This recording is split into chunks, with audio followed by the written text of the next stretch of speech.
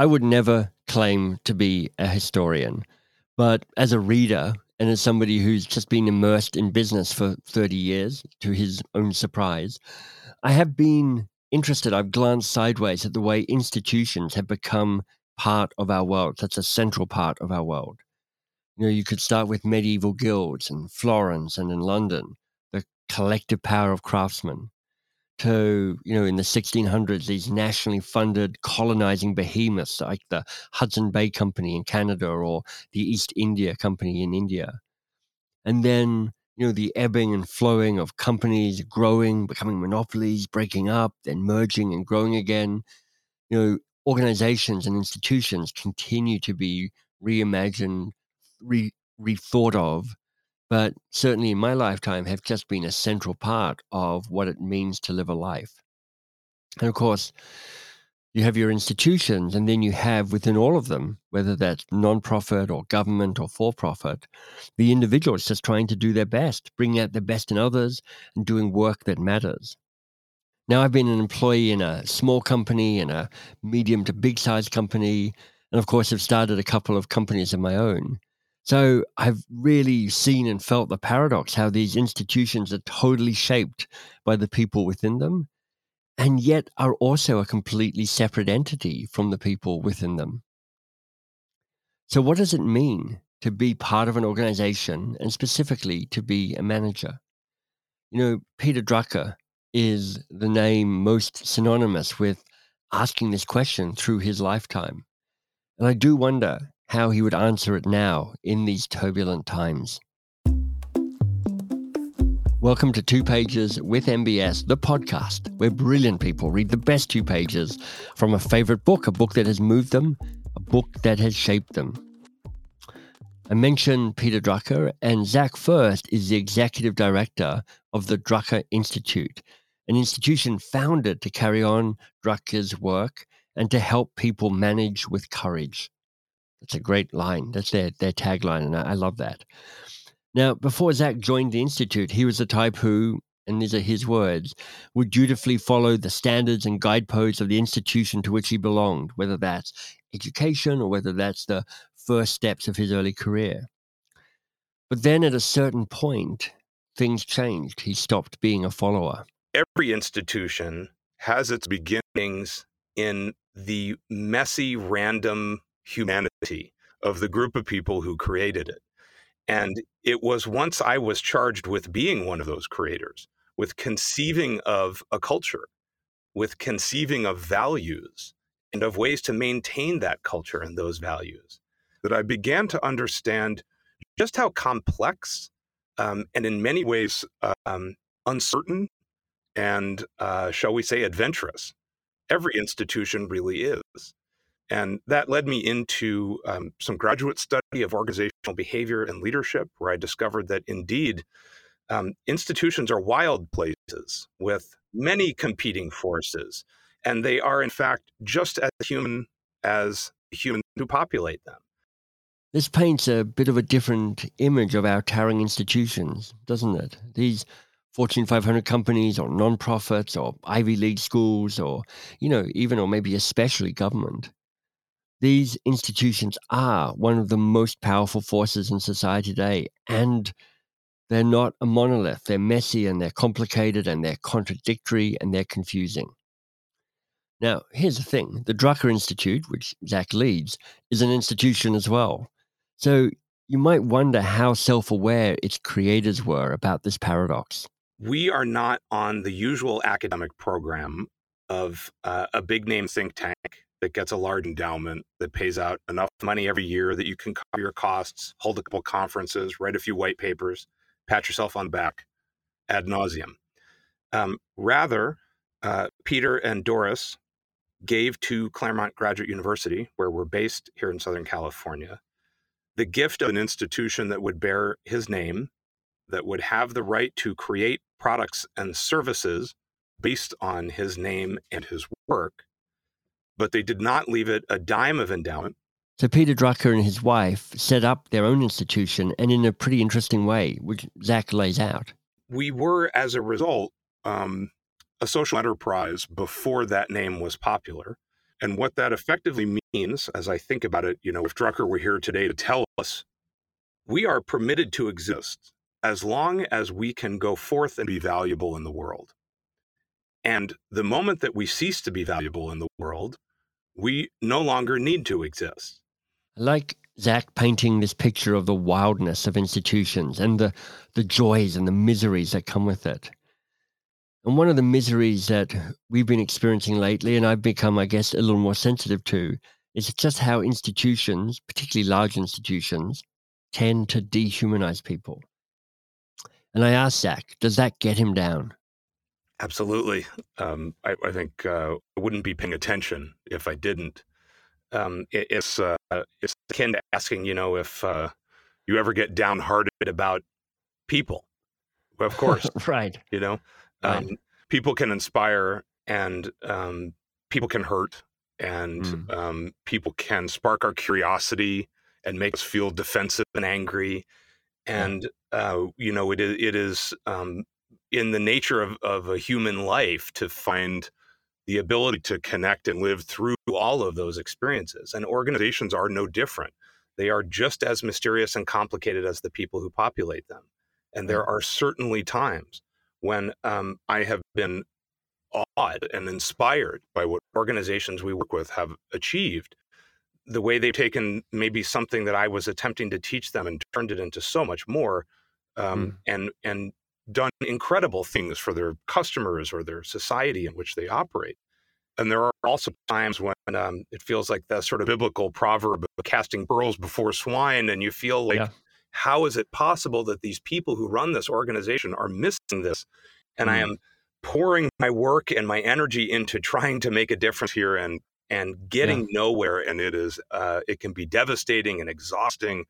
And so that is, I think in many ways, no different than what anyone who works with other people, human institutions faces all the time.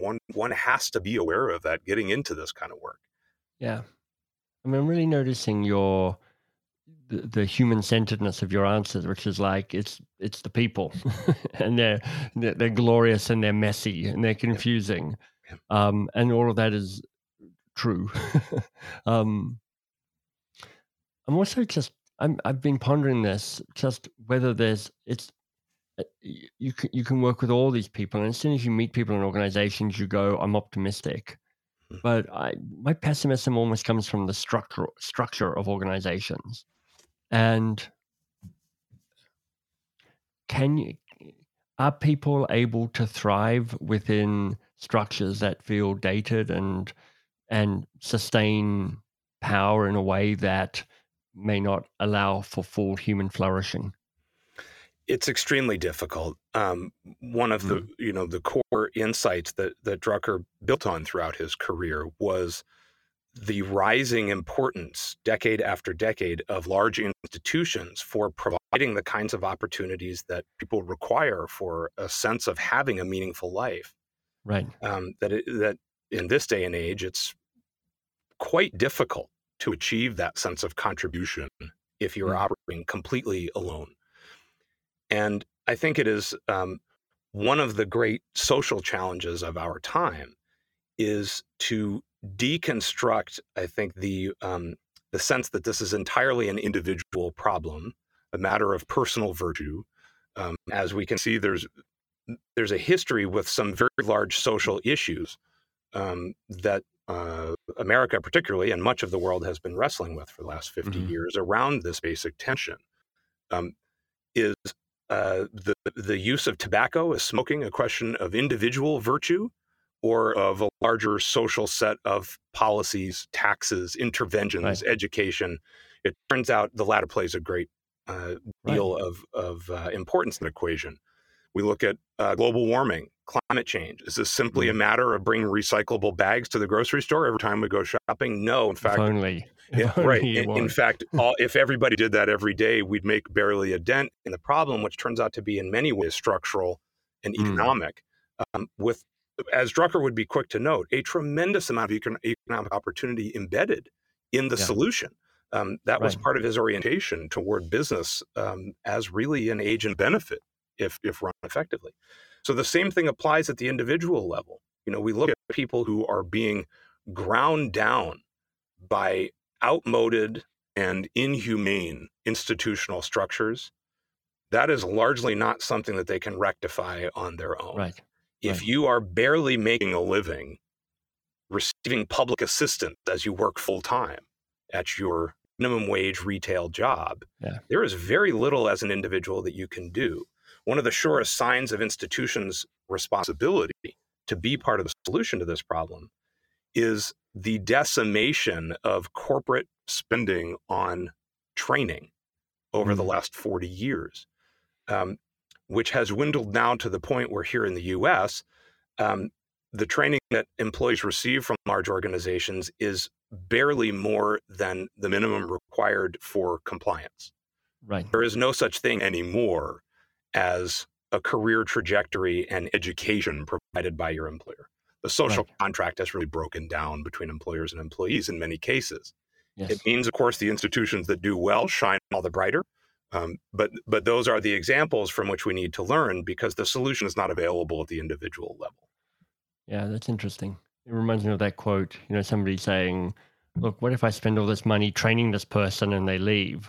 And they're like, what if you don't spend that money and they stay? And I love that twist on it.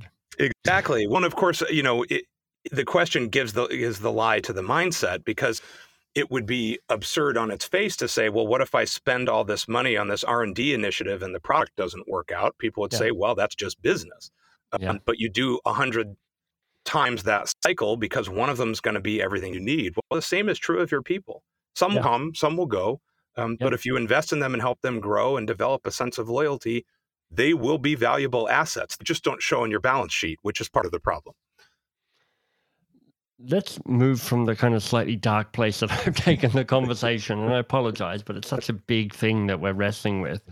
And let me ask you about which book you've chosen to read for us. So I have chosen Peter Drucker's big book, so to speak, called Management: Tasks, Responsibilities, Practices. And in particular, the preface to the first edition. This was a book first released in 1974. There are a couple of things to note about the book itself. The first is this book was published when Drucker was 65 years old. It's a striking thing, I think, in this day and age, to ponder what it might mean to have one of an author's most iconic works published well into the second half of life. And in fact, 2/3 of the books he wrote in his career, his 39 books, came after the age of 65. So the ideas that Drucker was working out, in some cases, really took decades to bring together. And this book captures them. Former colleague of mine used to call it like the physician's desk reference for managers. It's original edition, some 700 pages, and covers just about every topic you could think of if you're a person who's interested in general management. But I've chosen the preface to this book because it is, I think, one of the least known aspects of Drucker's philosophy that he describes there. And yet I think it is also the single most important idea he has. That's fantastic. What a brilliant setup. Well, Zach Furst, Executive Director of the Drucker Institute, reading from Peter Drucker's iconic book, Management. Over to you, Zach.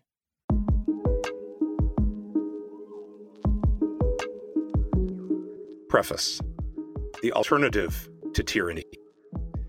It is fashionable today to talk of a revolt against authority and to proclaim that everybody should do his own thing. This, then, I have to admit, is a most unfashionable book. It does not talk about rights. It stresses responsibility. Its focus is not on doing one's own thing, but on performance. Our society has become, within an incredibly short 50 years, a society of institutions. It has become a pluralist society in which every major social task has been entrusted to large organizations, from producing economic goods and services to healthcare, from social security and welfare to education, from the search for new knowledge to the protection of the natural environment.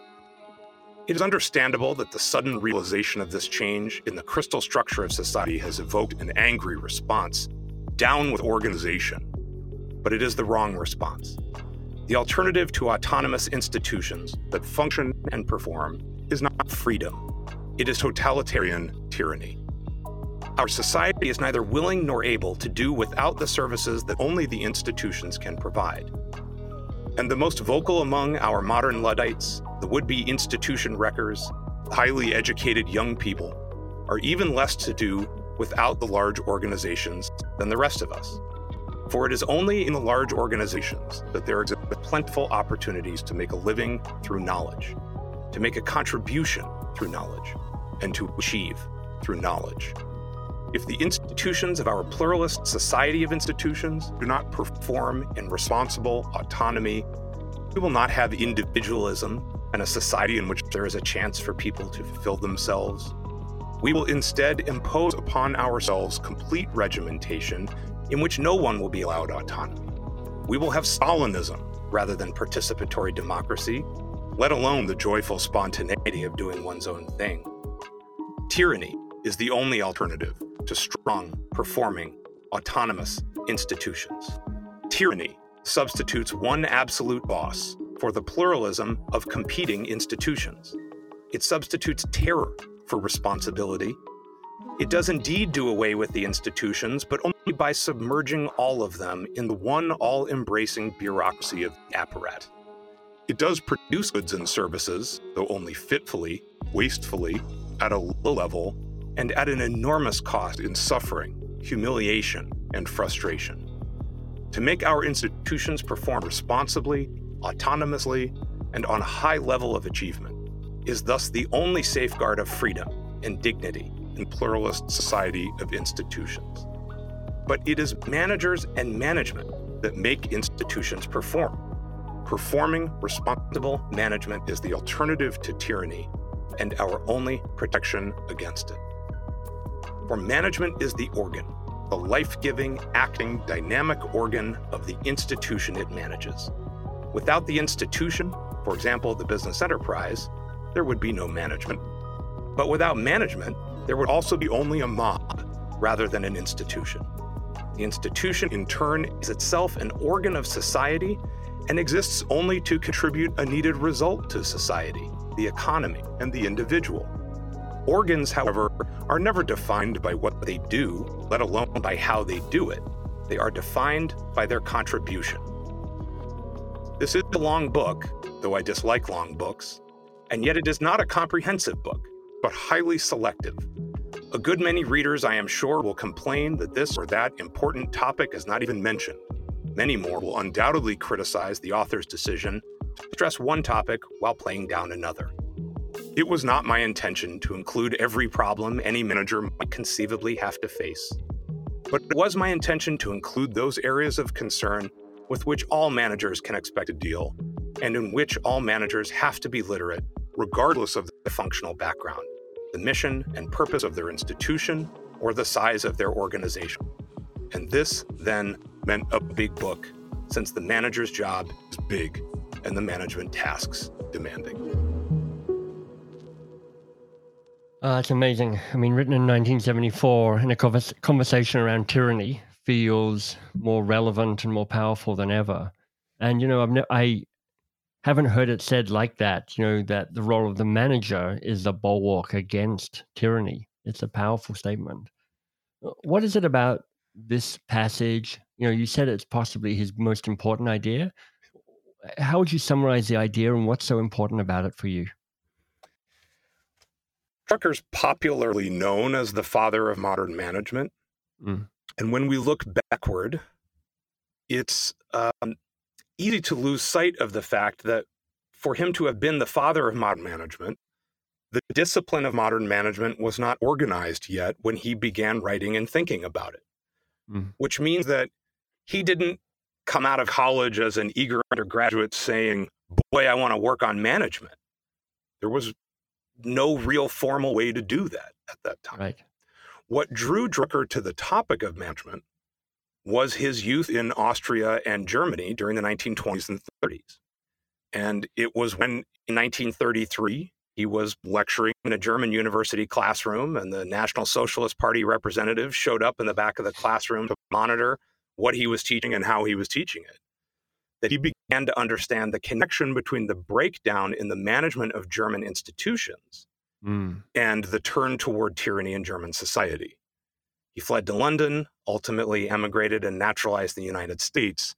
And that was the core of what drove him to dedicate his life's work to management, was society, was the people. And it was the role of institutions in protecting people from tyranny, which wreaked horrible damage globally during those decades. And that, I think, is the largely invisible beating heart of his body of work, is that running through everything he wrote was not a love of organizations per se, or a love of profit, or a love of growth, or of innovation. He saw all of those things, as he said by analogy about organs. He wasn't much interested in what they did or how they did it. He was mostly interested in the contribution that they made. And so he built his work around understanding the individual contribution to the institution and the institution's contribution to society. Until you understand that, I think you haven't understood both why Drucker did what he did, why his philosophy looks like it looks, and the both sort of thrilling and awful timelessness of his insights, which is that, as you say, he could write in the 1970s about the 1930s, and here in the 2020s, we find equal relevance across each of those 40 to 50 year gaps. These are eternal questions in a society of organizations. It brings to mind, I think, Marcus Buckingham and the kind of play to your strengths approach he has. I just remember him talking a while back and going, I've been banging on about this for 30 years. And the percentage of people who feel more engaged at work now has gone up 0.5% over 30 years. It feels to me that there's a rise of tyranny in the world right now, and populism and the like. You know, if our institutions are the dike against the waters of tyranny, have our institutions failed? Are they actually up to this task? And of course, as Pogo said, we've met the enemy and it's us. We are our institutions. Yeah. We get the institutions we deserve, or that we've earned in any case. And I would say in some respects, we can find really brilliant examples of institutions that are indeed up to the task. We can find many examples of institutions that are failing miserably. Yeah. I think the single most important thing we can do at the individual level is to hold our institutions to the standards that we need. So it's really easy. And I spend enough time on Twitter to know from personal experience, it's really easy to sit around and criticize institutions that are underperforming. That's fine as far as it goes. But what we need to also do is hold them to account for greater effectiveness. It's too easy, and in fact too harmful, to throw up our hands and say our institutions are failing, damn them all. As Drucker said, tyranny is the next stop after that moment. So we've got to hold them accountable. We've got to expect more. We have to be willing to make our own contributions to that. I feel for Marcus, I think many of us that are in any kind of social change or human change work experience this from time to time, where you can look at the big numbers of the annual Edelman Trust Survey and see, my gosh, they just seem to go down every year, no matter what we do. And yet, business remains the leading sector of the economy in that Global Trust Survey. There are things that are going well. We also, I think, would do well to take the very long view, as Drucker often did. I was struck, I don't know whether it was by accident or by design, you used a version of a phrase that he used that I so love at the top of this interview, where he talked about the difference between surface turbulence and deep currents. And Drucker said he was especially unconcerned with the surface turbulence of politics. He said it is really the deep currents that change society and that affect people. He often pointed to the early 20th century urbanization revolution, which he said was coming regardless of what politicians did. And it was one of the most economically successful and bloodless revolutions in American history and in many other countries around the world. And Drucker said toward the end of his life in the 90s, this transition to a knowledge economy puts the world in for about 50 years of turbulence. Now, he was looking over the long view of how social change happens. He would often analogize back to, he would say people are worried about the disruption of the printing press. Well, there's disruption of the internet. It's nothing compared to the disruption of the printing press. And he'd pull economic examples from 15th century Germany and all the rest. So when he said 50 years of turbulence, he was looking at patterns he had seen again and again through history. And when he used a word like turbulence, he didn't use it lightly.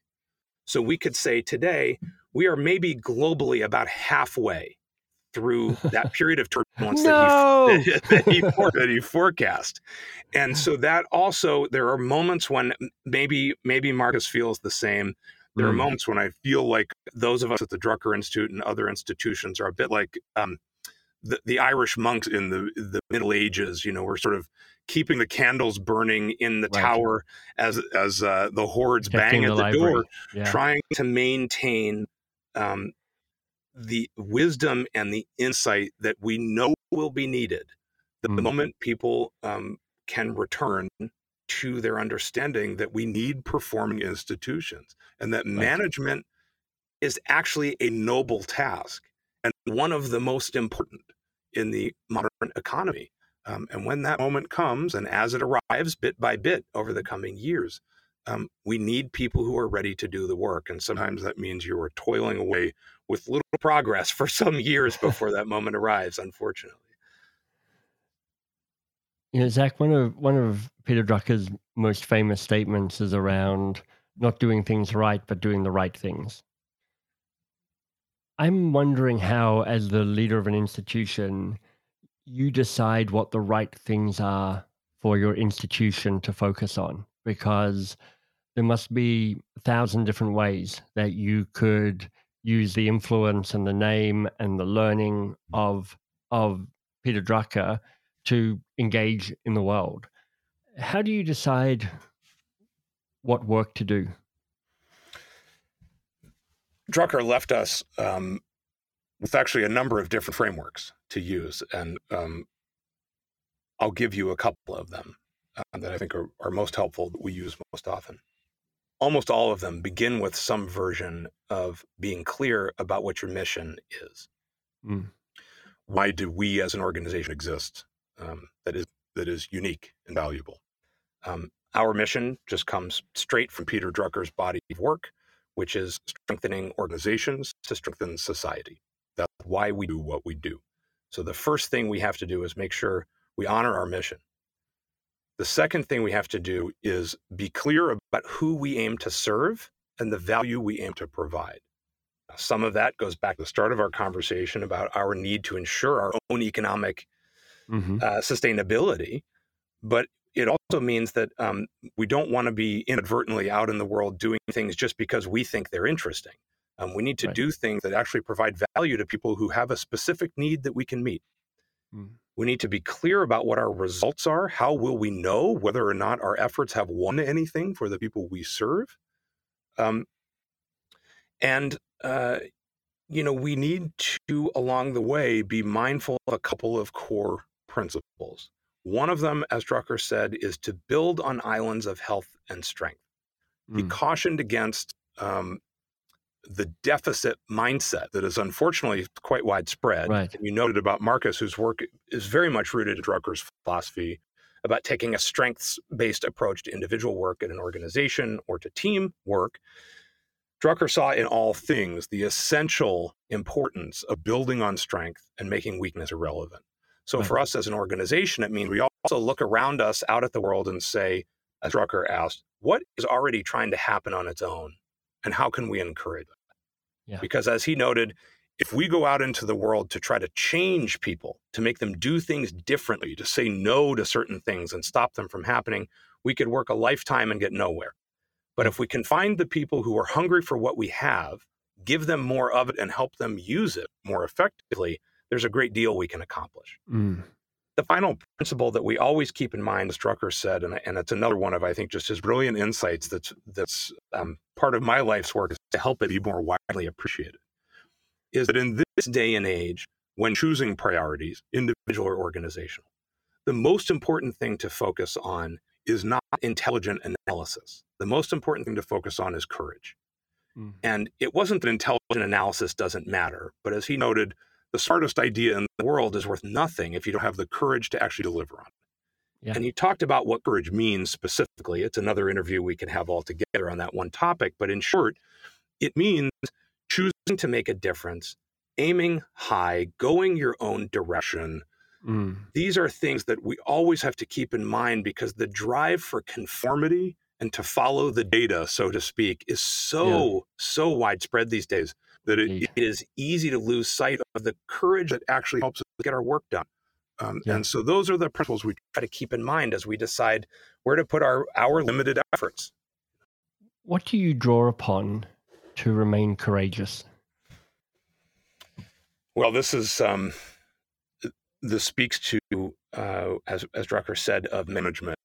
Management, he thought, was the consummate liberal art. He said liberal in the sense that it is built upon the foundation of all the academic knowledge, and art because it is practical in the old sense of that word. And he talked about management as a discipline that integrates sociology and psychology and economics, but also theology and morality and all the rest. That's true for me in my own daily work as well. There are times and days when it is wonderfully easy, like just falling off a log, to connect with the inspiration of the organizations we work with, the good they are doing in the world, the change we are helping them realize. That can be a bit more conceptual, that way in which I can feel wonderful about things I may never actually see myself, but that I know are happening. There are times when the closest I can get to motivation is the few teammates I have next to me, the people who I've had the blessing of working with for many years. And I know that if everything else fails, I have those relationships. And I have our ability to put our strengths to work to do the very best we can. And that is what is going to be my motivation. That's where my courage will come from on that day, and everything in between. It's to make room for learning from our failures as well. One of our organizational mentors, A.G. Lafley, who ran Procter & Gamble twice, actually, A.G. has written that he thought of his failures as gifts because they were the best opportunities to learn. And that is also an important part of this, to take time to be present with the things that didn't go as we thought, and to find the insight available there that is uniquely available, actually. So that we can return to the world with some greater clarity and greater courage for the next effort. I love that. And, I know AG, not just because of his role at Procter & Gamble, but he co-wrote a book with Roger Martin on strategy, which is a terrific book, a really great, principled, structurally smart book around what are the 5 core questions of strategy that ladder up and ladder down in a really interesting way. It's a wonderful book, Playing to Win, for those of you who don't know it. And we use that diligently here at the Drucker Institute as well. Roger gave us our great challenge when we went back to the drawing board on our own strategy a couple of years ago. He said, the best strategies I've read are all 5 pages or shorter. And the closer you get to one, the better they get. And that was the challenge we set out for ourselves, was to get down to a single page strategy, which we ultimately did. And then decided to just publish it on our website. We thought, wouldn't that be an interesting exercise to see if we can use ourselves as a teaching tool for the world? Zach, it's been a wonderful conversation. I'm wondering, as a final question, what needs to be said that hasn't yet been said in this conversation between you and me? I think I just want to put in a good word for the managers. We have had some decades of frustration with institutions that has landed on the backs of the managers. And Dilbert's popularity is no accident. The TV show The Office, popular for no small part because of this dynamic. And I want to put in a good word for the managers, as Drucker did in the conclusion to the excerpt that I read. Managers are the essential organ of these institutions that we need so desperately Their job is huge and incredibly difficult. And good managers, like good teachers, can be transformational for the people that they manage. Indeed. And bad managers or disengaged managers can be transformational in all the wrong ways. And I want to put in a good word for the managers, for the importance of their job, for the necessity that all of us hold managers to a high standard and then be willing to give them room to perform and to learn and grow in that job. They are so important. And we all look around with our frustrations at our institutions today. Let us remember the managers that are doing the right things, that are doing the right things well, that are working effectively, that are those islands of health and strength on which our future prosperity must be built.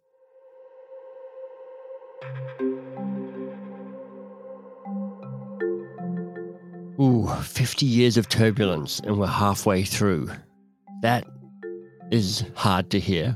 Is it just me, or have other people noticed the turbulence and noticed it's not that easy going right now? It feels like institutions and ice caps are melting, shape and structure turning liquid. Now, I'm not sure I really cottoned on to this phrase when Zach first said it in our conversation, but it stood out for me as I was preparing this interview and recording these voiceovers. And as those opening lines, this is about tyranny.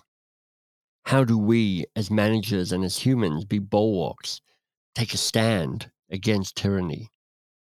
Perhaps you know the quote from Margaret Mead, "Never doubt that a small group of thoughtful, committed citizens can change the world. Indeed, it is the only thing that has."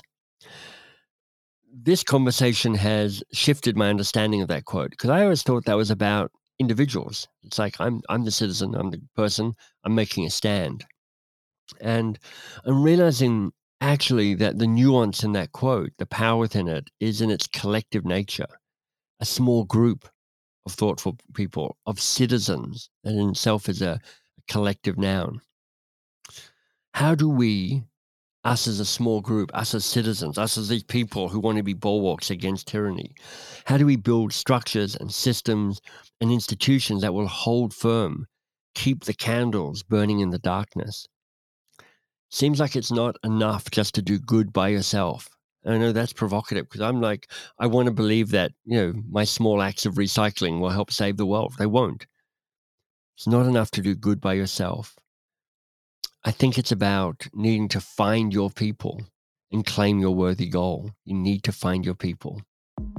Did you enjoy that conversation? It had a bit more of a business orientation. Not all of my conversations do, but I think you have to, at least I have to, think about and engage with institutions. Who are they? What are they?